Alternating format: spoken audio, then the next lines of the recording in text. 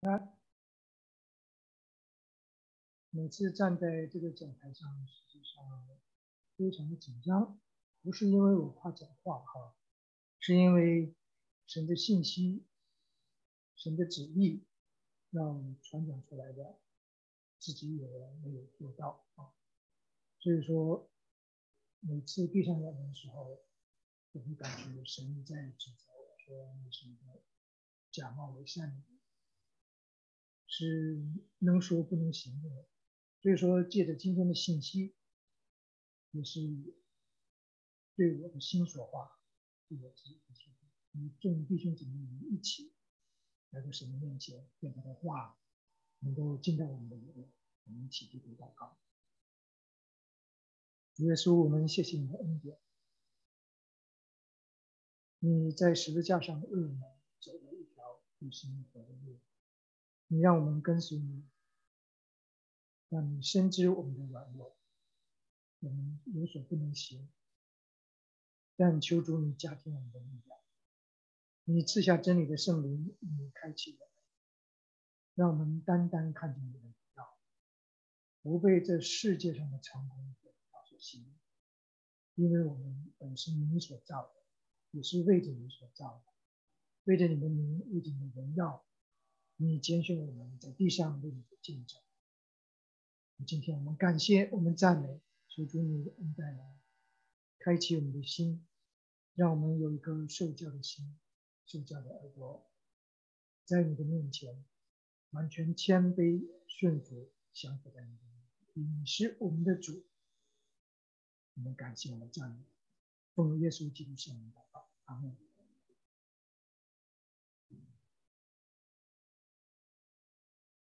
那今天早上出门路上也很好开，所以说我选了一个小路走啊，应该都不会迷路的。但是我们每个人每天都要走路有一个目的啊，或者是上学，或者是到工作单位，或者是去 shopping 到商店去买菜。我们很不容易迷路，因为我们都很熟悉这种情况。我讲讲我自己，我20多年以前刚到长岛来的时候，刚买了一个二手车，就出去练车啊，我就想开到学校去，然后在现在小区里转一转，转一转，可能就转了一回来，我就不知道往哪里去了。后来总算找到了97那条大路，我知道往北开到学校了，但是我开错方向了，往南开了，一直开到最南边一个，快到海边了，骑的挺多，所以说很容易人很容易迷路。你看诸位也都有迷路的情况。现在就不一样，现在我们有 GPS，有智能手机，有地图，会指引我们往哪里去。我们回想我们人生也一样，我们人生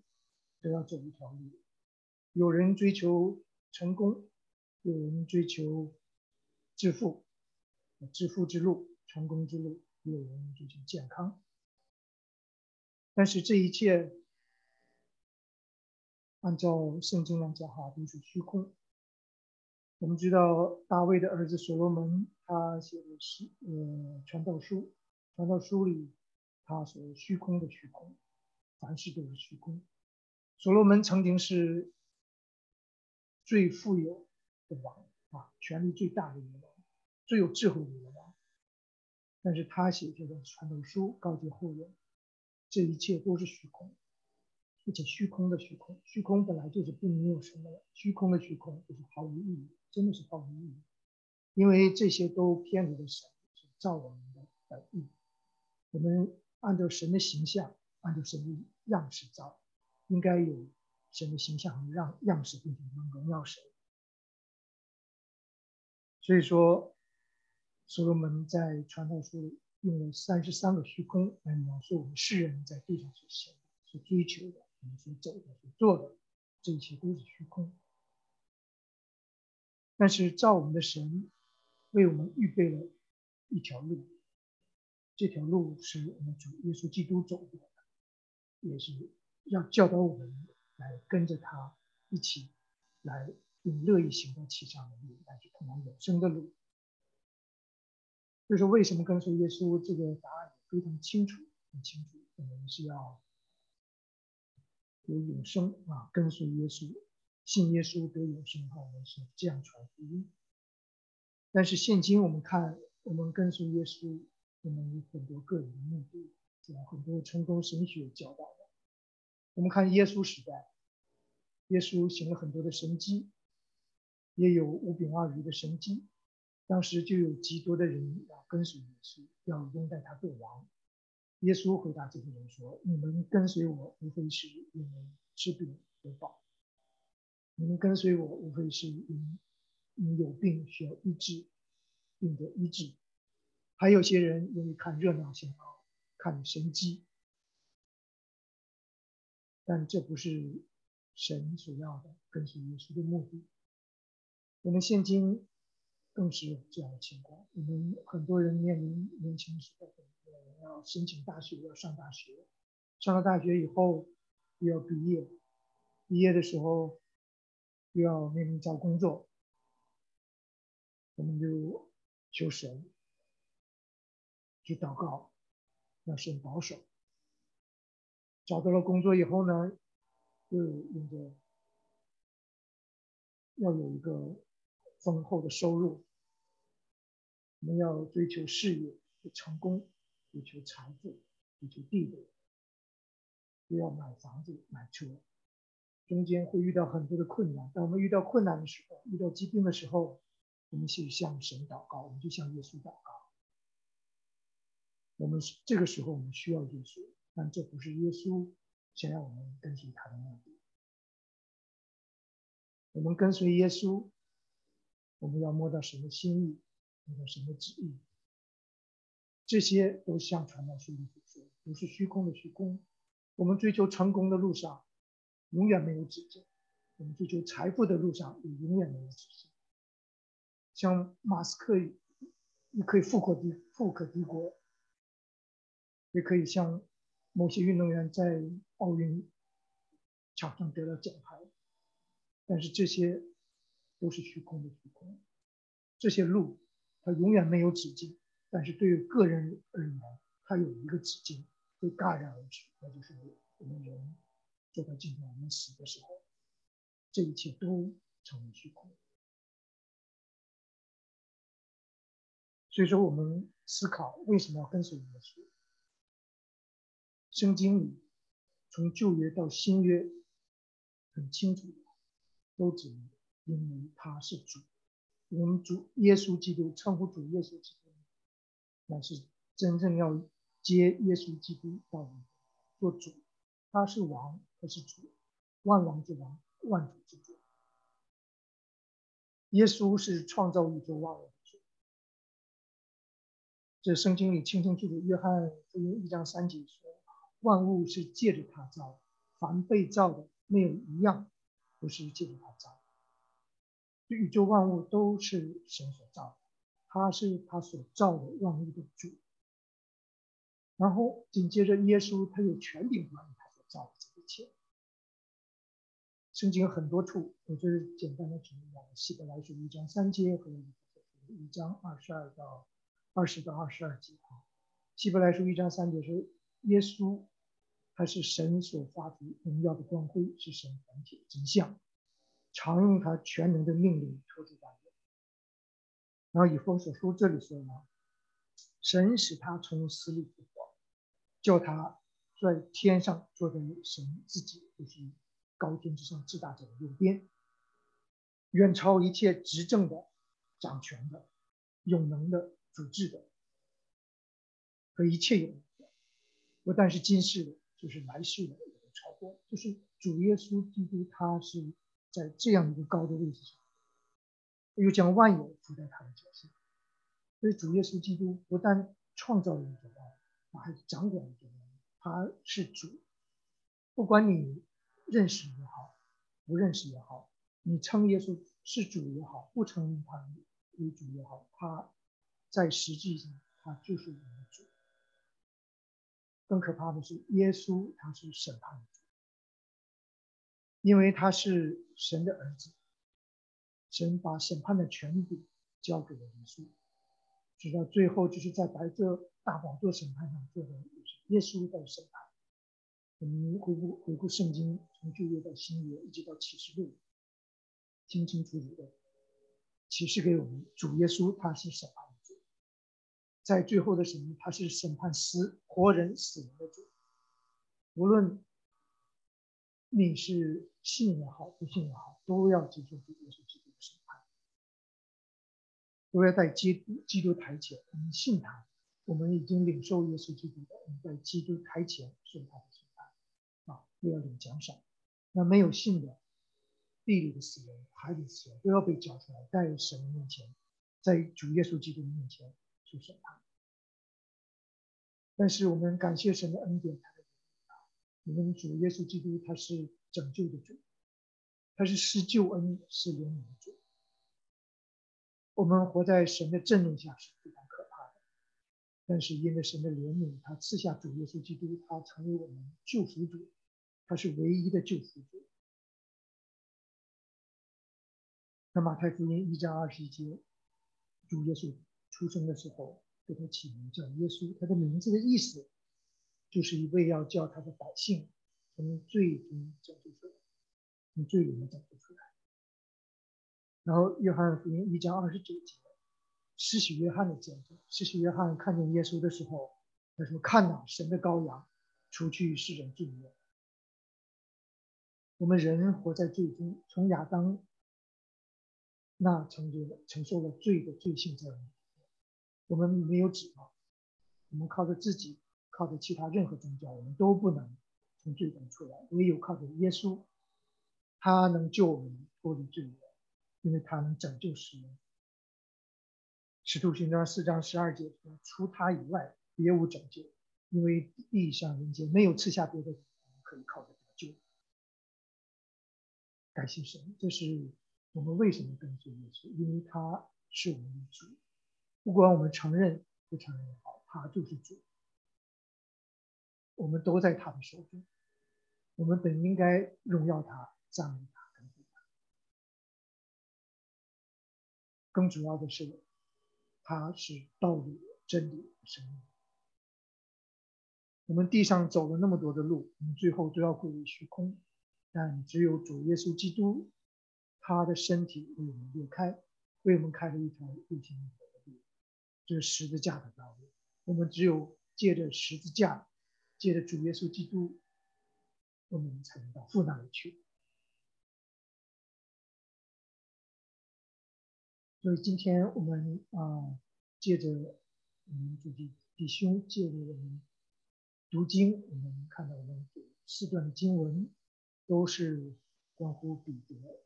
关乎主耶稣基督呼召彼得的一个蒙主爱呼召，跟随主的经历。我们看到彼得，我们知道彼得是圣经中描写最多的一个人物啊。他的性格非常的，怎么讲？非常有双重性。他非常直爽非常热情，而且行动非常快。主耶稣为了主耶稣，他一开始可以非常骄傲的说就是众人都跌倒，我总不跌倒。但是下一秒钟他就现在魔鬼的网络里面，很多次圣经有很多次提及还有他总是第一个反应出来，动作非常快。比如在耶稣在海面上行走的时候，只有他敢于下到海上，在海上行走。但是和下一秒钟他看到周围险恶的环境的时候，他就跌倒，要沉下去。还有在主耶稣基督在被卖的那时候，他拔出刀来就把那个祭司仆人的耳朵削掉了，就是他的动作非常的快，但是他也很容易陷到魔鬼撒旦的里面。主耶稣很多次的责备他，甚至有一次因着拦主耶稣基督走十字架的路，主耶稣基督说：“撒旦退后去。”所以说，彼得他是一个非常双重性格的人，主耶稣基督用了3年多的时间来塑造彼得的性格，来塑造彼得，使他从一个顽石变成一个为主所用的磐石，教会建立的，而且成为活石，为我们见证。那我们分了4段啊，第一次呢是与主初次相见，然后共有3次，一直从开始到最后，主耶稣基督复活在地上行了最后的一个神迹的时候，用呼召坚固彼得。借着这彼得蒙召跟随主的经历，来思想我们自己在今世如何来跟随主，来爱主。彼得第一次与主相见的时候，是因着他的兄弟叫安德烈。安德烈这个人物在圣经上提的不多，他的性格跟他的彼得完全不一样，他很忠厚老实啊，很低调，但是他很爱主，而且很有爱心，他把人带到主耶稣基督的面前。圣经3次提到他，都是他带人到主耶稣基督的面前。这是第一次，因他听见施洗约翰的见证，说耶稣基督就是你要来的弥赛亚啊，就是呢弥赛亚，所以他赶紧去找到啊，他自己跟随了耶稣，而且他要把这个好消息告诉他的西门彼得。那西门来到主耶稣基督面前，在这里主耶稣没有很明显的呼召让他跟随耶稣，而且也没有明显的写彼得在这里就开始就跟随耶稣，而是在这里给他起了一个名字，就给他起了一个小名啊，叫彼得，中国话就像石头，小石头啊。那我们在国内在农村的时候，很多非常普遍的一个名字啊，小石头，好像就是很容易活哈，很容易使用的环境。但主耶稣在这里有一个深实的意义。彼得的性格，他原来是一个顽石啊，顽梗不化。他是一个渔夫，他靠着打鱼为生，过着不富足也不贫穷的生活啊，能够靠打鱼来养生。但是他明白救恩的道理，他知道弥赛亚，所以说他听到主耶稣基督是弥赛亚的时候，他知道心里要跟随他。但我们知道他后面有软弱，他后来又回去。但主耶稣基督把他的名字改为石头，也真的是有意义。他以后真的是被主耶稣基督改造成为一个磐石，为主所用的磐石，教会建立在他的上面，而且他成为活石，为主做见证，最后为主做殉道。那我们看这是第一次与主相遇。那第一次呼召呢，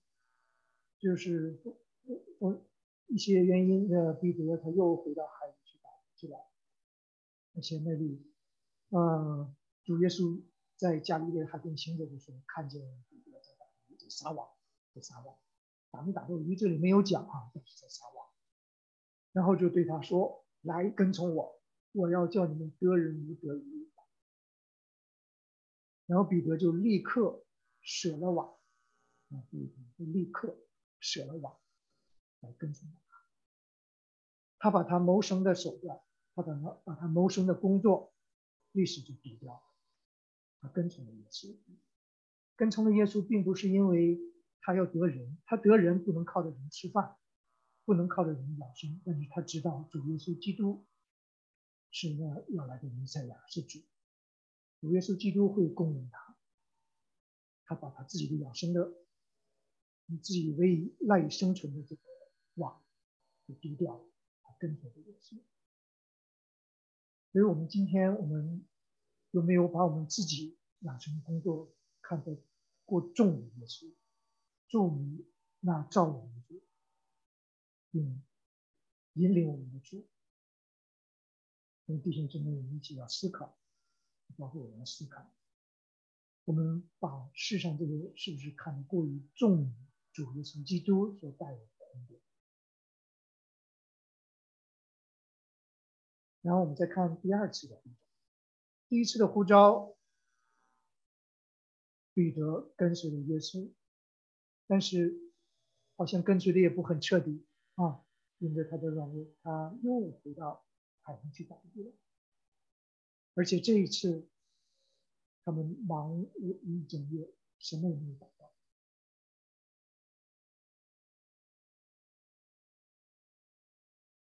那主耶稣基督讲了一篇道以后，就坐在西门的船上啊，对向岸上的人讲道。讲完道以后，告诉彼得去撒网，去打鱼。彼得是专业的渔夫，我们的主耶稣在地上人看他是木匠的儿子，他对打鱼应该是一窍不通。但是我们看到彼得在这里，因为他知道主耶稣是我们要来的弥赛亚，是掌管宇宙世界的主。他说一句顺服的话，他说：“但依从你的话，我就去下网。”依从你的话，这是看出我们彼得一个改变啊。彼得认识主，并顺服主，主吩咐撒网，他就去撒网。但是出乎他意料了，这样一个外行人的一个指点，居然让他能得到一网的鱼，那鱼重的连那网都要裂开。他更进一步的认识了对主耶稣基督的认识，那主耶稣真是那样的创造宇宙万物、掌管宇宙万物主。然后他就说啊，主啊，离开我，我是个罪人。这也看出彼得不但认识主，而且也认清了自己，因着自己的罪，他知道不能跟这样圣洁一位神面对面，他心里的恐惧、害怕、战惊。我说主啊，离开我，我是个罪人。然后主耶稣跟他说了，不要怕，从今以后你要得人啊，得人如得鱼一样，你要得人啊。这个得人，我们像我们现在传福音一样，我们把福音传给那寻求的人，心灵需要拯救的人，并不是说我们得到他，乃是把他们被主所得着，把他们归给主，我们为主做工，得主的喜悦。这里也是这样。那彼得这回就更彻底了，我们看他行动上更彻底了，他撇下所有的跟从耶稣。上一次他可能只是把网丢掉了，船可能还留着啊。这次我们看那船还是西门的，但是这次连船也丢掉了，网也丢掉了，所有东西都不要了，更进一步的、更彻底的跟随耶稣。这是主耶稣第二次的呼召，彼得第二次跟随。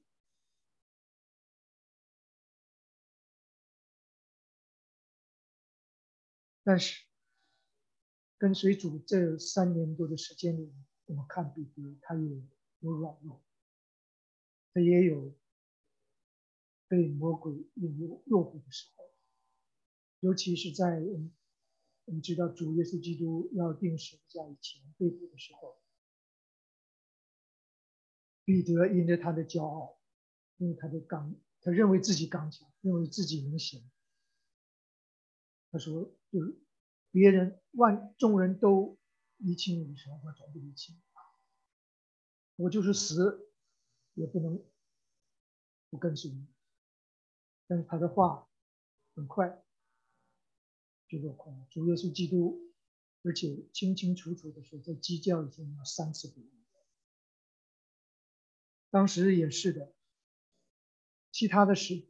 门徒、其他众人都因着耶稣基督被捕，都四散逃跑了，但唯有彼得啊，他还在远远的跟着，远远的，他不敢进去跟，他怕一认出他来，也被一起被抓走，他只是远远的跟，看到发生什么事情。我们跟随耶稣的时候，有没有这样的情况？我们遇到世人的嘲笑的时候，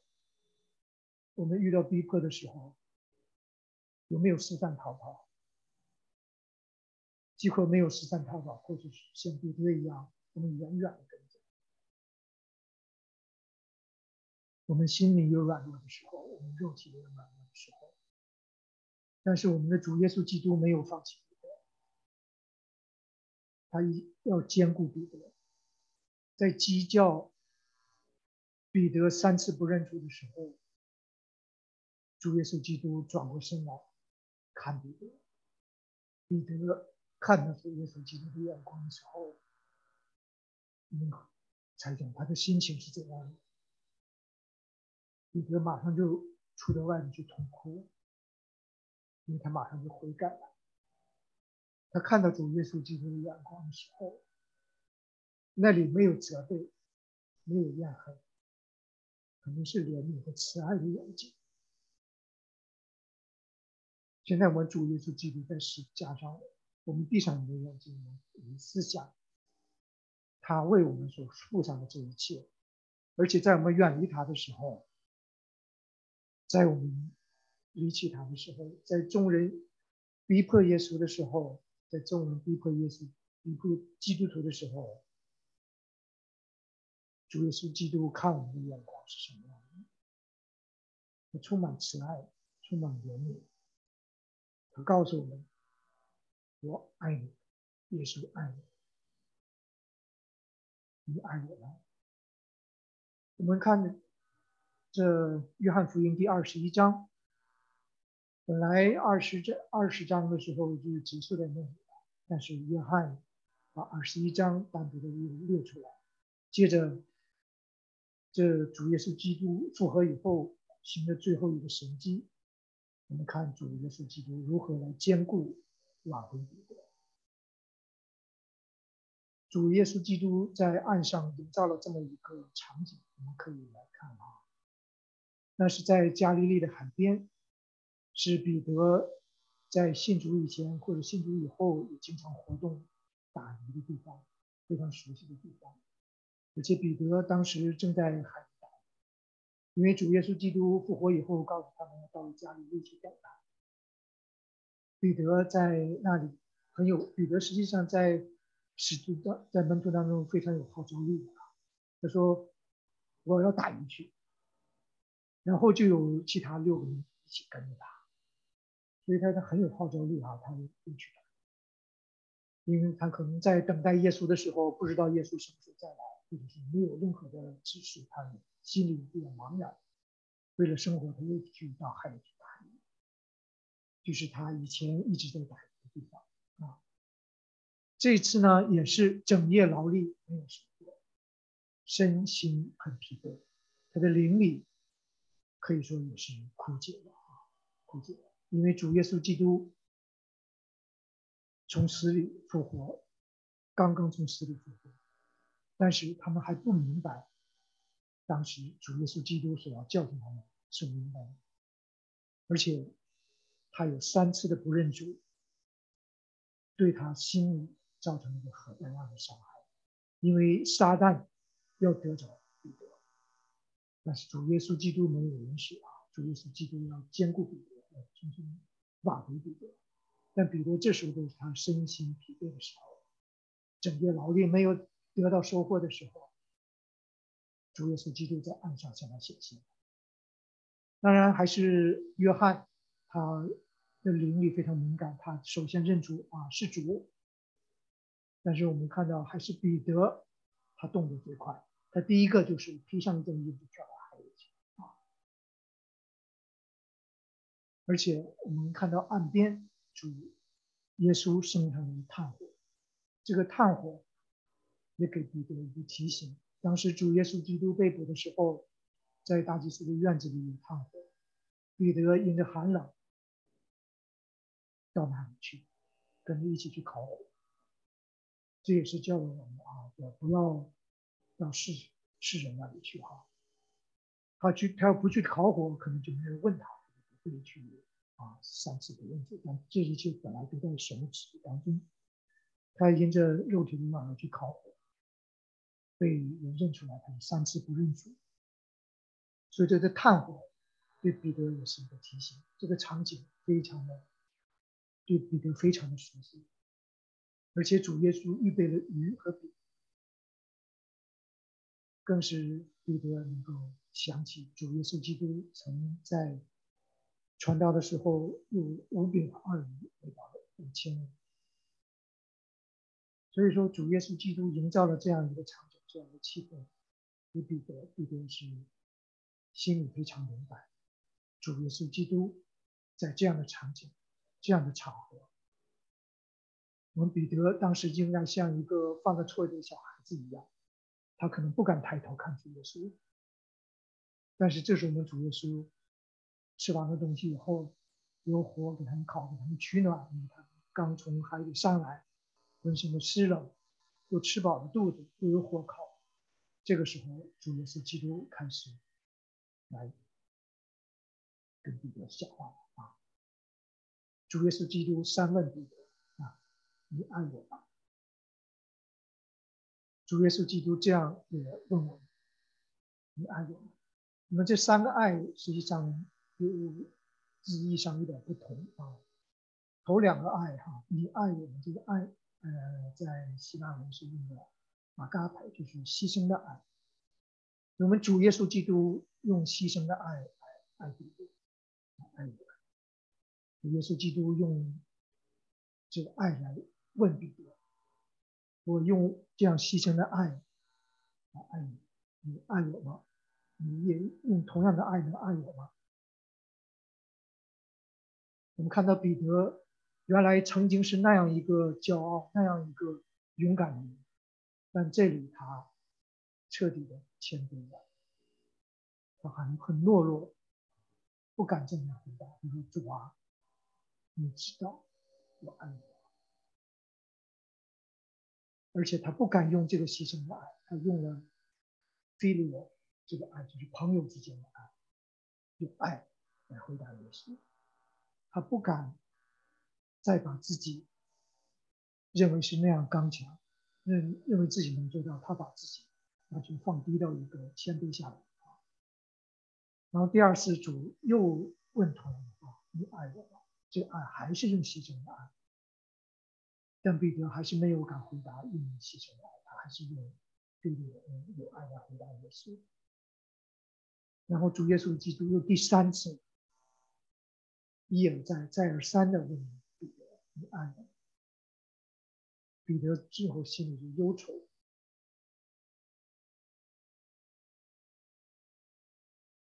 他知道这主第3次的问，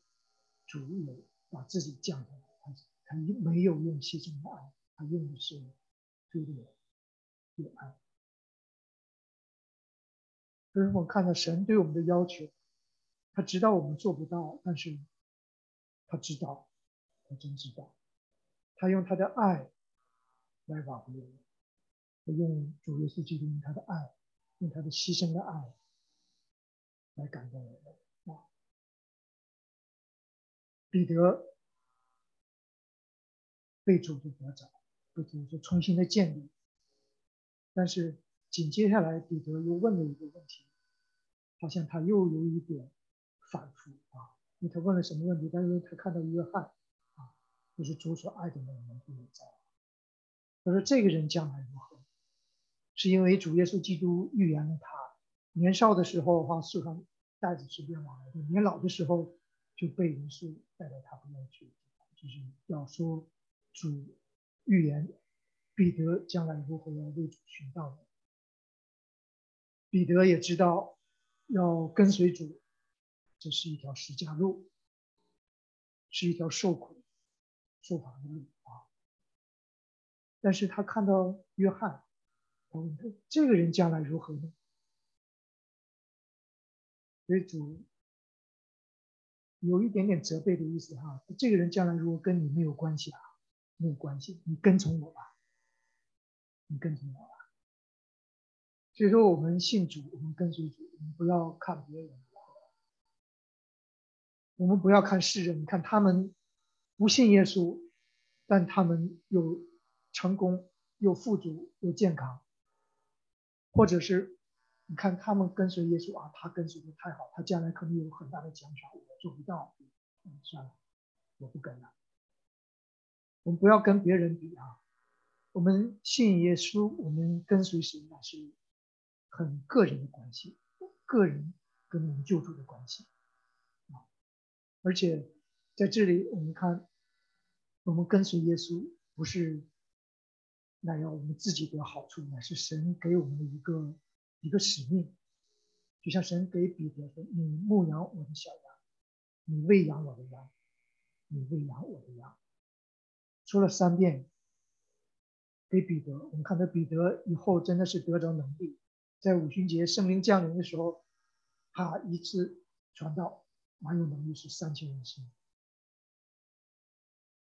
然后他第一次在哥尼流那里向外邦人传福音，这都是神的大能啊，都是神的大能。我们看到神拣选了彼得，并用爱挽回了彼得，给他一个使命，给他一个工作，给他一个任务。所以说我们跟随耶稣，我们不是为了地上的好处，不是刚才我们开始为了成功啊、健康啊、财富的、金钱的，不是这些，乃是要行在神的旨意中啊，跟耶稣一起同工，为要得到那些离时走迷的羊啊。我们也都曾经迷路，我们也都曾经远离耶稣，但是神兴起各样的环境，神兴起弟兄姊妹，他们把福音传给我们，他们把这真理的道告诉我，他们把我们领到教会，带到耶稣面前，像安德烈把自己的弟兄，把自己的亲人，把自己的孩子，把自己的父母，把自己的同学、自己的朋友带到耶稣基督面前。愿神的灵，就是真理的圣灵，像彼得在五旬节，那真理的圣灵在人的心里做工啊。这是神要我们得着我们跟随耶稣基督的目的。那什么是真正的跟随耶稣啊？那耶稣基督在地上的时候，那他的门徒跟随他，跟他一起吃一起住，很显然那是跟随啊。那我们在地上的时候，我们现今的时候，主耶稣基督已从死里复活，他已经升到天上。我们在地上没有耶稣可以跟随，但是主耶稣基督告诉我们，只要我们进去里面的若有人要跟随我，就当舍己，天天背起他的十字架来跟从我。这里几个关键词一个是舍己，一个背十字架，还有天天。舍己是第一位的舍己。我们知道我们人是从亚当出来的，带着亚当来的罪性，我们人就是活在罪里，而且这个世界也因着罪被污秽，跟原先起初神所造的世界是不一样的，和在伊甸园里的景象是不一样的，被罪所污秽了。我们人出生就是在这个污秽里，就像瞎子，如果他出生时候就是瞎子，他不觉得黑暗有什么可怕，因为他没有见过光。我们人出生的时候就是在罪里，一直活在罪里，所以说我们对罪已经是麻木的，已经是习以为常的。我们人所认为的成功，我们人所认为的富足，都已经是习以为常、很自然的事情，不是什么了不起的事情，也不是跟神有违背的关系。但是我们认识神以后，我们知道，我们这一切其实都有违背于神的造我们起初的那个旨意。所以说，舍己就是我们要把我们所认为理所当然的这些含有罪的这些东西舍掉，要 deny yourself， 很不容易的，很不容易的。因为我们天性就是如此。我们要决志要跟随耶稣的时候，我们听信了福音，我们决定要信主跟随耶稣的时候，我们里面那个老的我马上就会出来，撒旦马上就会在我们身体里做工，他要我们抵挡耶稣，用着世间的这些诱惑来让我们来远离耶稣。所以说舍己是非常不容易能做到的一件事情，它让我们认识我们将来我们所要面对的是谁，因为我们人生总要走到尽头，我们所追求的这一切都要过去，转眼成空啊！像摩西在诗篇90篇所说的，人的寿命是70岁，若强壮可到80岁，但其中所经夸的无非是劳苦愁烦，转眼成空，我们便一飞而去。我们在世上短短的这几十年所追求的，无论财富也好，成功也好，我们走的时候没有一样能够带到天堂去，没有一样能够在主耶稣基督面前借着这些东西从他那里能得到奖赏。我们跟随耶稣，乃是要把这些都要放下，就像彼得放下所有的，丢弃所有的来跟随耶稣，丢下他赖以谋生的打鱼的网，丢下能出海去打鱼的船。当然了，我们在世上生活，我们需要一边工作一边养生啊，一边来追随耶稣，就像保罗一样，他也一边支帐篷靠着为生，一边来为主传讲福音。但是我们的心在哪里，我们要清清楚楚的知道，我们的心不要放在属世的这条，这世上和其上的情欲都要过去，唯有遵行神旨意的才是永远长存。这是舍己要对和我们里面的，然后背十字架，背十字架是外面的，背十字架是古罗马一个非常残忍的刑罚啊，犯罪的罪人被宣判了以后，要背着那十字架走上刑场。这过程当中会有人看，会向世人告诉我是个罪人，我的归属就是死亡在这十字架上，因为我是个罪人。同样，我们像主耶稣基督一样背十字架，我们把自己的罪在神的面前来承认，而且要天天背十字架，这个天天，因为舍己和背十字架都是非常难做到的事情，而且里面那个老的我会时常起来。如果我们身体没有死的情况下，那个老我就一直在，撒旦就一直在我们里面做工。所以说，我们要时刻提醒自己，我们要天天的舍己，要天天的背十字架，天天要让世人来看见我们是属耶稣的，我们是属基督的。我们把我们的罪钉在十字架上，把我们的肉体钉在十字架上，使我们跟耶稣基督一起复活，使我们跟耶稣基督一起能够走天路，一起能够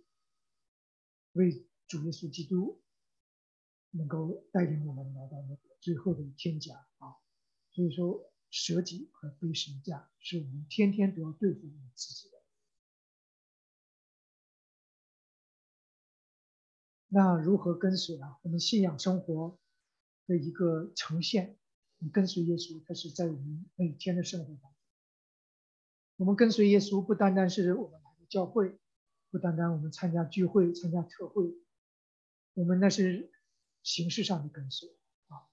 我们在教会跟随，但是我们回家我们就随心所欲。我们爱做什么做什么。我们回到学校，我们回到工作岗位，我们还和世人一样，我们还该做什么做什么。那不是真正的跟随啊！真正的跟随是你在你生活中，在你的信仰生活中要有一个呈现，有一个体现的。第一个呢，就是要是认识自己的底线，认识自己的软弱，认识自己里面的罪。彼得是何等样一个一个人哈，他非常自持，非常可以刚强，他原来认为自己能行，但是到最后他也有跌脚的时候，也有软弱的时候，也有撒旦能够攻击他的时候。何况我们也一样，我们要在神的面前对自己有个清醒的认识，我们是罪人，我们需要神的救恩，我们需要耶稣基督的救赎，而且我们要接受耶稣基督的主权和能力，我们要接受主耶稣基督是救主，而且我们立志要更新我们的心思和意念，我们心思意念要逐渐的更新，在主的里面，我们要生活要有意义，我们的意义不在这个世上的好处，乃是在天家，主耶稣基督为我们所预备的。所以呢，我们要有一个方向，我们要摆正我们的眼目，要注视主耶稣基督。还有一个我们知道主耶稣基督是主啊，创造宇宙万物的主，掌管宇宙万物的主，也是审判的主，也是拯救我们的主。所以我们要承认主耶稣基督是主，我们是他的仆人，我们是跟随他的仆人。圣经上有一处讲到百夫长的信心，主耶稣基督称赞百夫长的信心。实际上，他从另一个角度也完美的阐释主人和仆人的关系啊，因为他相信主耶稣基督是那一位创造和掌管万有的主，所以说他知道凡主所吩咐的，掌管在主耶稣手下的这些人或者是就会去听从，就会去服从。所以说主耶稣基督说你去，那人就去；那你吩咐你来，那人就来。所以这个百夫长，他对主人和仆人的关系他非常清楚，因为他在人以上，也在人以下，他很明白。所以说我们要摆正我们在主里的关系，我们是主耶稣基督的仆人，我们是跟随我们的主。我们很多的时候，在遇到难处的时候，我们需要主的时候，我们都把我们的主当成一个大能的一个神来为我们效力。我们需要疾病医治的时候，我们求主啊，医治我们的疾病。我们遇到工作困难的时候，主啊，求你移掉我们的难处。但是我们要静下来，我们仔细的思想，我们的主，他不是我们想要用他的时候用，我们不用他的时候我们就远离。我们的主呢是要我们跟随他，我们反正要被主所使用。我们每天要把主的教训能够付诸在实践当中。圣经的教训很多我们很难做到，是因为我们的软弱，是因为我们的里面真的还有那个我们原来从亚当来的自己在里面，我们舍己做不到，我们对神的教训，对主耶稣的教训就做不出来。这当然也是对我们的功课。我们要在我们的日常生活当中逐渐的学习，逐渐的经历神，效法基督，顺服圣灵的引领，谦卑顺服在我们的主面前。